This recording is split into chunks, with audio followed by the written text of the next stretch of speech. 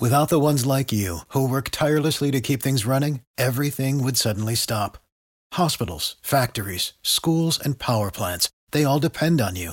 No matter the weather, emergency, or time of day, you're the ones who get it done. At Grainger, we're here for you with professional-grade industrial supplies. Count on real-time product availability and fast delivery. Call, clickgrainger.com, or just stop by. Grainger, for the ones who get it done. Hello, everyone. Welcome back to Lincoln Journal Star's Life in the Red podcast. Luke Mullen and Amy Just back at it. Episode 8 of this fall, by the way. Keep churning these weeks on, these episodes out. It all runs together for me. Just wait until we're on episode, 22 or whatever. Then it's all, yeah. We've gone too far then. Yeah. Too much. Too far. Yeah. Too far in the future. Information overload. Anyway. But plenty to get to today. We'll get to Husker football in a little bit. Big win over Northern Illinois. First one of the Matt Rule era. Some more quarterback discussion, of course. Personnel updates, injuries, good things, bad things, all sorts of stuff to discuss. We're going to get started with Husker volleyball today because two huge matches that they had, two big tests, and they passed both of them so well. First off, it was a big road match. They're at Stanford. Came in with that one, a 3-1 win. Didn't even go to 5. I was really impressed those third and fourth sets, just how composed the team was, and a really tough Stanford team to go out there and beat. Yeah, you knew that this Nebraska team will always have a chance just based off of what they can do and what they've shown that they can do. But I was really impressed with their poise and how they rallied. They played so well, and so many players played really well, which you're starting to see that as a trend. It's not just one or two people stepping up to the plate, it's everybody. And they hadn't beat Stanford since like 2008 or something like that. Mm-hmm. So very impressive win for those guys. Yeah, Merritt Beeson, Harper Murray both had excellent games. I love that block that Beck Alec had there with one of those last few points, fired up there on the bench. That was funny, funny to watch. But yeah, great road win. Then they come home and have another ranked opponent, Kentucky, and another win, 3-1 in that one. But I think one of the interesting things was, they were without two key contributors. Lainey Choboy injured in a practice collision, not anything long term. They said just missed that match, but that's pretty normal, volleyball injury. But Lindsay Krause, on the other hand, involved in a hit and run accident on O Street, which is pretty wild, just to miss a match because of that. But obviously, as we kind of learned some of the details from Lincoln Police, from John Cook, not her fault at all, just something completely random that happened in traffic, and a really weird situation there for Nebraska volleyball. Yeah, it's really infuriating, actually, because obviously this is so random. These things happen to people across the world every day. But O Street is it's so frustrating. I hate driving on O Street. I refuse to do it unless I have to, just because people are crazy out there. And it's unfortunate that Lindsay was on the receiving end of that. Thankfully, she's okay. This could be worse, right? Missing a match is one of the smaller things that could happen, right? Mm-hmm. So both her and Lainey were expected to practice in some form yesterday. So we will see how they continue to progress in their respective recoveries. But hopefully they are both back out there on Friday. And if they're not, we just hope that they are continuing on the right trend in their recovery. Yeah, definitely. We all live in Lincoln here, obviously. And, O Street, lots of people speed on there. It's one of the busiest streets, lots of major intersections. Really unfortunate that a lot of traffic, collisions do happen there all the time. So obviously, if it was Lindsay, if it was anybody else, that was kind of the point that John Cook was making, that hey, this stuff is happening too often. Lindsay, it happened to Lindsay, but as you said, it could have happened to anybody theoretically. We're talking about it because it is one of the main players for this Husker volleyball team. Yeah, I was T-boned on O Street in high school. Yeah. I was at that 25th and I had just left that Burger King, which is no longer there, which makes me feel really old. But I was turning left on O Street to go eastbound, and somebody T-boned me on the driver's side, ran that red light there, speeding, driving crazy, wouldn't admit fault. Thankfully, didn't drive away, but wouldn't admit fault, said it was my fault, and it was a mess. But yeah, no, it affects a lot of people, not just Nebraska volleyball. Yeah, frustrating situation. That's why we've seen, a lot of response online about that. And as you said, hopefully Lindsay will come back strong here very soon. But kind of the positive here for Nebraska in terms of their season, these two matches going the right way for them, finishing that non-conference schedule, undefeated 9-0, stat from our Brent Wagner. This has happened for the first time for Nebraska since 2016 when they made it to the Final Four. They're number 2 in the national poll, beginning Big Ten play. I mean, you got to feel so good about where this team is at right now. I mean, obviously undefeated. Yeah, absolutely. And I think that Nebraska set themselves up really well for what's to come. They played a really tough Creighton team. Granted, they were down no assists, so that, changes things a bit. Stanford and Long Beach and Kentucky, they put themselves in a position to play some really, really talented teams, and they came out of that relatively unscathed. So you have to feel good about where they're at, and you have to feel good about the growth that they continue to make. And Big Ten starts this week, and it's their 2 matches are against 2 ranked teams. They have Ohio State on Friday night. It's a late one. First serve is at 8 p.m. And on Sunday, they play Minnesota. So another ranked team. I think they're 11 or 12. So a tough test right out of the gate for them. And then for those of you, Wisconsin, they don't play Wisconsin until October 21st. That is the same day as the Northwestern football game. If that Northwestern football game is not at 11 a.m., I am going to be very angry because I would like to go to both. Could be a long day. Will be a long day. I already know. But yeah, so they're in a good spot, but they need to continue to keep making the progress that they should be making. Yeah. And I mean, you talk about the development too. I mean, we were sitting here before the season talking about these freshmen, and it was like, okay, they got on campus early, they went on these trips. We were expecting them to be far along, but I think 9 matches into the year, they've raised those expectations as well. So that's the challenge to keep improving, keep raising the bar there. 9-0 start for Nebraska volleyball heading into Big Ten play. So on to our football discussion. Of course, the big win there on Saturday, 35-11 over Northern Illinois. First win of the Matt Rule era, but the story from the game, undoubtedly quarterback Heinrich Haarberg. His stat line, 21 carries for 98 yards and a touchdown, went 14 for 24 passing, 158 yards, 2 touchdowns. Looked pretty good out there, didn't he? Yeah, he did. I really liked the way that he orchestrated the first drive from the scripted plays from Marcus Satterfield. I thought that really set the tone. I think that drive gave not only him, but Thomas Fedoni and the offensive line a bunch of confidence, just to know that they could do it, right? And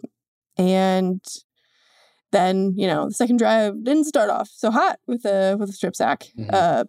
But they rallied from that and had a pretty convincing win. Otherwise, I thought Haarberg looked great out there. There were some throws that he wanted back, right? Some decisions that he probably wouldn't have made if it was like a practice situation. But, he didn't throw any interceptions. He only fumbled once, and it was a forced fumble. It was, not an unforced error on a botched mesh or something like that. So I was pleased with it.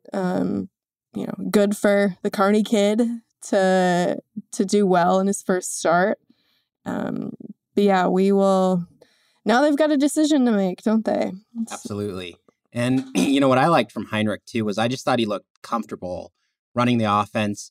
And, I was interested to see, when he was in the pocket, right? Was he going to be nervous? Trying to roll outside? Was he going to stay in the pocket too long? I thought he was very well timed on most of their passing plays, getting the ball out, getting to those reads.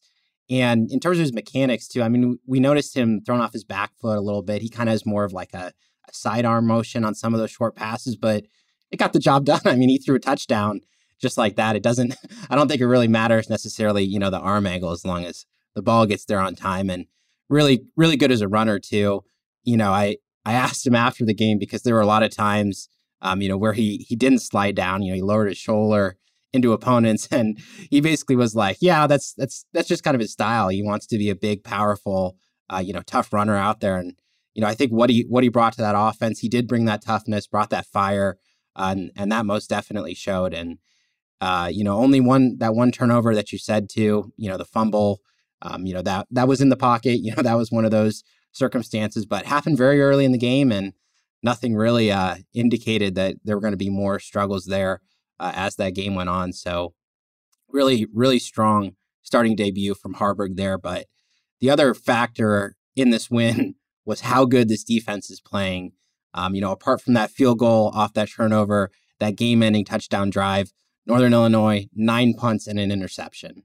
Like, that is just dominance throughout the course of that game. Oh, yeah, absolutely. And Northern Illinois did not reach 100 yards of total offense until, there were like 2 minutes left? That's right. We were on the field for that. We were counting it down, seeing if it's going to happen. That is by itself an incredible achievement. I'm very impressed by what this defense has done. And I asked Matt Rule after the game, singling out Nash, of course. Mm-hmm.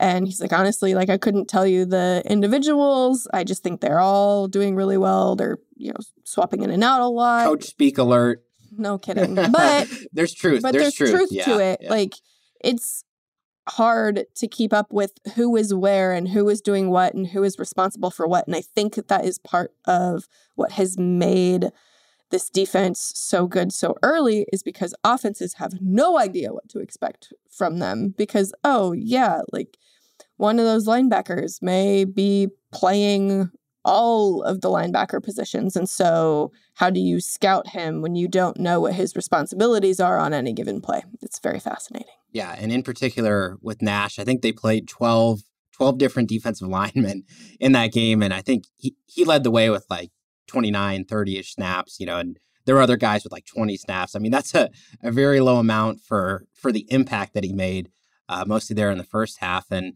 talking about this rotation, pulled some numbers here a couple days ago, but Nebraska's played 36 different players on defense through 3 weeks. And the snap counts, of course, for the top starters, top guys at these positions, much, much lower than last year. For example, on the defensive line, Garrett Nelson was top guy last year, 64.5 snaps per game.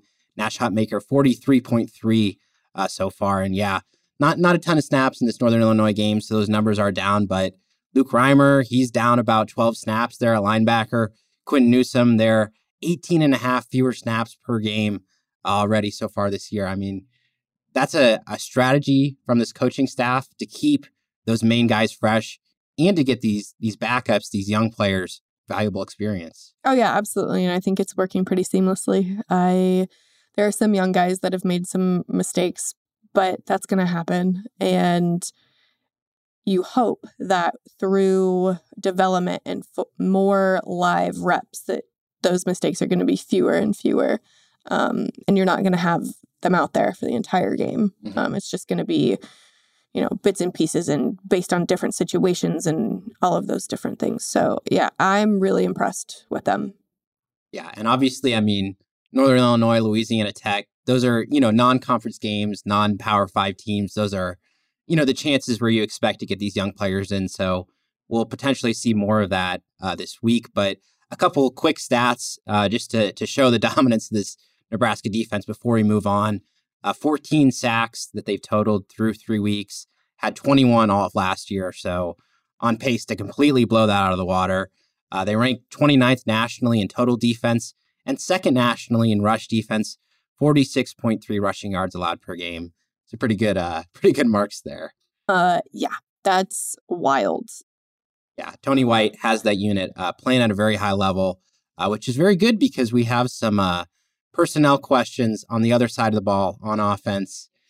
As you spoke to a couple minutes ago, we got a quarterback debate, once again, is continued. I mean, Heinrich Haarberg played so well last week, but Jeff Sims working back to full health, officially listed as co-starters on the depth chart. Offensive coordinator Marcus Satterfield, speaking on Tuesday, talked about how they were kind of testing out Sims' injured ankle, working his way back as a runner a little bit. And hopefully we'll get more of an update from Matt Rule on Thursday, but it's still going to be up in the air till Saturday in all likelihood. Oh, yeah, absolutely. You'll have the injury report, the pregame injury report come out a couple hours before kickoff. I don't think Matt will talk in specifics just to help, disguise what they're going to do. True. But if Jeff isn't 100% healthy, why play him this week? Just doesn't make any sense to me. If he's not fully ready, fully healed, why force it? We've seen that Heinrich can hold his own against, a group of 5 teams. So let him do that for another week and give Jeff another week off. Yeah, well, I think it's interesting, though. I mean, Sims was ruled questionable, in that pregame report last week. He was suited up. He was going through all the pregame workouts. When we were watching him, he was definitely avoiding putting weight on that injured ankle. So I'll be very, very interested to see how does that maybe change this Saturday. Is he looking very comfortable before that game? Because then you get the question of, should we expect maybe both of them to play if Sims is healthy? No. And I say that because Marcus Satterfield was asked a similar question of that yesterday, and he admitted that it's coach speak before, which I appreciated, but he goes, if you have 2, you don't have 1. And he not a big fan of the dual quarterback situation. Mm-hmm. So based off of that, I don't think so. Yeah, I think it's likely they've got their guy. They'll roll with that, and we'll figure out on Saturday in all likelihood. But the other big issue here on offense, 2 major injuries suffered there in the Northern Illinois game. Gabe Irvin, dislocated hip. Ramir Johnson, dislocated shoulder. Both of them out for the season after undergoing surgery. A real gut punch to 2 guys who've been playing really well. Yeah, I mean, I did not expect Gabe's injury to be that serious, and I think it was a surprise to everyone. Definitely, yeah. Because he talked afterwards, mm-hmm. And normally, for those of you who want to know how the sausage is made, if you're feared to have either like a minor or a serious injury, you do what you do post-game, and then you go for testing. You go get that done to see, preliminary tests, do what you can. He came and talked to us. So I don't think he thought it was going to be serious either, because why would he do that? Yeah, exactly. And the other thing, too, was like, I'm not sure exactly, when that happened during the game either, but I mean, he was out there for a lot of the game. It wasn't like, Ramir was out there for almost none of it. He got hurt. That was very clear very early, but Irvin was out there a lot. And as you said, he spoke afterwards. There wasn't like an ominous mood around him or anything. Like, he was in good spirits. Things were fine. You get that news, and it obviously shook up what they expect to do at running back in a big, big way. And the obvious answer here is Anthony Grant. He ran for 900 yards last year. That's a pretty good guy that you can rely on to step up when you need him to. Yeah. I am not worried about him at all in terms of being able to carry the load there. You do wonder if his fumble issues have been resolved, because he did fumble a pretty costly one against Minnesota, and then he did not play at all against Colorado, which I think was a message.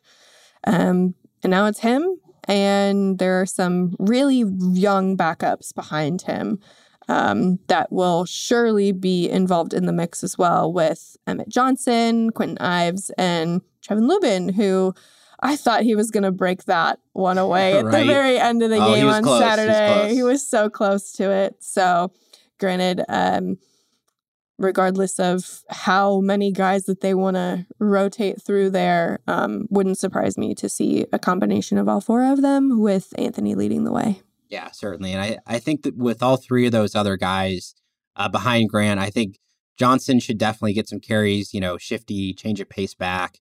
He should get in there. Ives, I'm a little bit interested to see because he's a taller, like skinnier type of, back that you'd really necessarily expect to see, compared to Irvin, who's obviously, a stocky, powerful guy. They're going to have some different body profiles back there. Lubin, kind of the stockier type there, had a powerful run there at the end of the fourth quarter, as you noted. So, yeah, interested to see what they do there. I'm expecting to see some Emmett Johnson there mixed in. But a third injury also tough, as if two wasn't bad enough. Third season-ending injury against Northern Illinois. Freshman quarterback Dwight Boodle, he will redshirt. Still has 4 years of eligibility. Only played in 3 games, but pretty tough one because the staff was high on him, was wanting to get him, 5, 6, 7 snaps these first couple weeks because they were expecting him to be a guy, 15, 20 snaps down the stretch. Yeah, it's heartbreaking. 3 season-ending injuries in 1 game. And this is not the first season-ending injury for this team this season. You go back a couple weeks ago, Isaiah Garcia Castaneda. You go back before the season, you've got a couple more there. So this is my least favorite part about the sport is all of the injuries. And one other thing that I wanted to note, it's kind of a subplot, but Rahmir looked really great on special teams in the return game. So I am curious to see their approach moving forward on kick returns. Very true. He was on a lot of units too. Mm-hmm. He was a very big special teams player for him. So his loss affects more than the offense, that's for sure. Yep. So kind of the challenge for this week is get that offense going with all these question marks. Again, we'll see who's out there at quarterback, see who steps up at running back, but the opponent coming to town, Louisiana Tech, they have a 2-2 record, started their season in week 0. Those 2 losses are to SMU and North Texas. But kind of the interesting thing is they have quarterback injury problems of their own. Their quarterback, Hank Bachmeier, former Boise State starter, played at a really high level through 3 weeks, but suffered a shoulder injury last week. Their backups, Jack Turner, he stepped in. They're pretty high on him too, a little bit younger player, sophomore. But if Bachmeier can't go, that would be a big bonus there for the Nebraska defense to miss out going up against a top quarterback. Yeah, and this Nebraska defense, I'm sure, would love to go against a young, inexperienced quarterback who hasn't necessarily done a lot in the protection game. Feels like Nebraska would take advantage of that, I think. Yeah, I can hear some secondary players wishing for that, but we'll see what transpires with that. Either way, I think this Louisiana Tech offense is pretty decent overall. They've scored a good amount of points, run the ball pretty well. Got a good wide receiver, Smoke Harris, 6-year player, which great name for a wide receiver, by the way. Feels like he's going to burn you off the line of scrimmage there, but he has double the catches of anybody else on the team. Been very, very productive. But on the flip side, why they're 2-2, despite scoring 30+ points a game, their defense is really not great. Allowing 29 points per game. That's like 100th in the country. They're number 121 nationally in run defense, 205.2 rush yards allowed per game. So this is, it's kind of like changes things, not having an Irvin who, has shown that ability. But quarterback run game, Anthony Grant, you'd expect Nebraska to get a lot of production out of that run game again. Yeah, I think Heinrich hits 100, and I think Grant hits 100 this week. Really? Bold prediction. Well, it's a good way to talk into our weekly hot topic. We talked about Anthony Grant a little bit, but let's make some predictions here. Maybe a yard total, huh? How do we think that Anthony's how he fare in his return to the starting lineup? I think he'll be all right. It wouldn't surprise me if there would be a fumble, maybe. But is it forced? What's the situation? I'm trying to keep relatively low expectations, even though I literally just said I expect 100 yards out of him this week. I think it's a good matchup for him to be successful. Definitely. I think 15 to 20 carries, that should definitely be the plan. And, obviously games can go any sort of ways, but I think in particular, getting him outside the tackles if possible is going to be big. He can get a little bogged down sometimes on those interior runs. I'll be interested to see too how much of that read option game, that they want to work him in there. Get him some looks on that too as well. And the other thing too was, Ramirez, good pass catching back. Gabe Irvin had a little bit of that too. And Anthony did a lot of that last year too. So be interested to see, throw some passes his way too. See what happens there. Get him on the outside. Yeah, we'll see. Can't wait. They're gonna be getting some things there into the game plan. But with all that in mind, offensive, uncertainty a little bit. Louisiana Tech uncertainty as well. Let's get into our score predictions before we get out of here. What do we got? Nebraska 31, Louisiana Tech 12. I'm very close. I got 28-14. Spread is really, really large. I think it's like 20. It is 20 points. It is 20, 21, depending on the book as of 20 minutes ago. Yeah, and I think a lot of that is just how good the Nebraska defense has been. Again, Bachmeier, shoulder hurt, a little bit of uncertainty about that Louisiana Tech offense, and the fact that Haarberg proved he can put up some points finally. Yeah, it wouldn't surprise me if Nebraska scores more than 30 points, to be honest with you.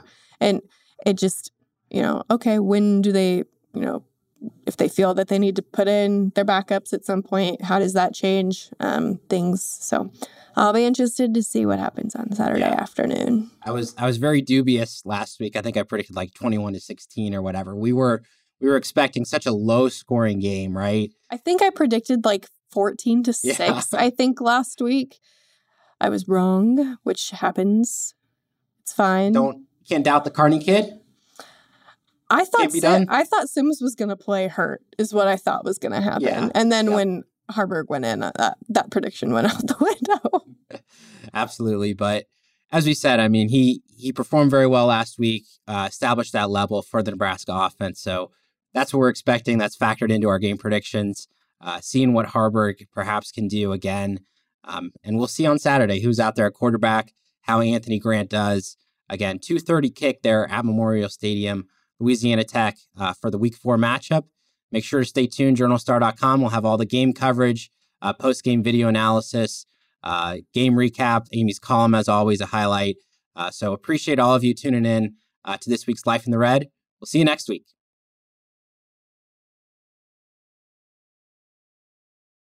For the ones who work hard to ensure their crew can always go the extra mile, and the ones who get in early so everyone can go home on time, there's Grainger, offering professional-grade supplies backed by product experts so you can quickly and easily find what you need. Plus, you can count on access to a committed team ready to go the extra mile for you. Call, click Grainger.com, or just stop by. Grainger, for the ones who get it done.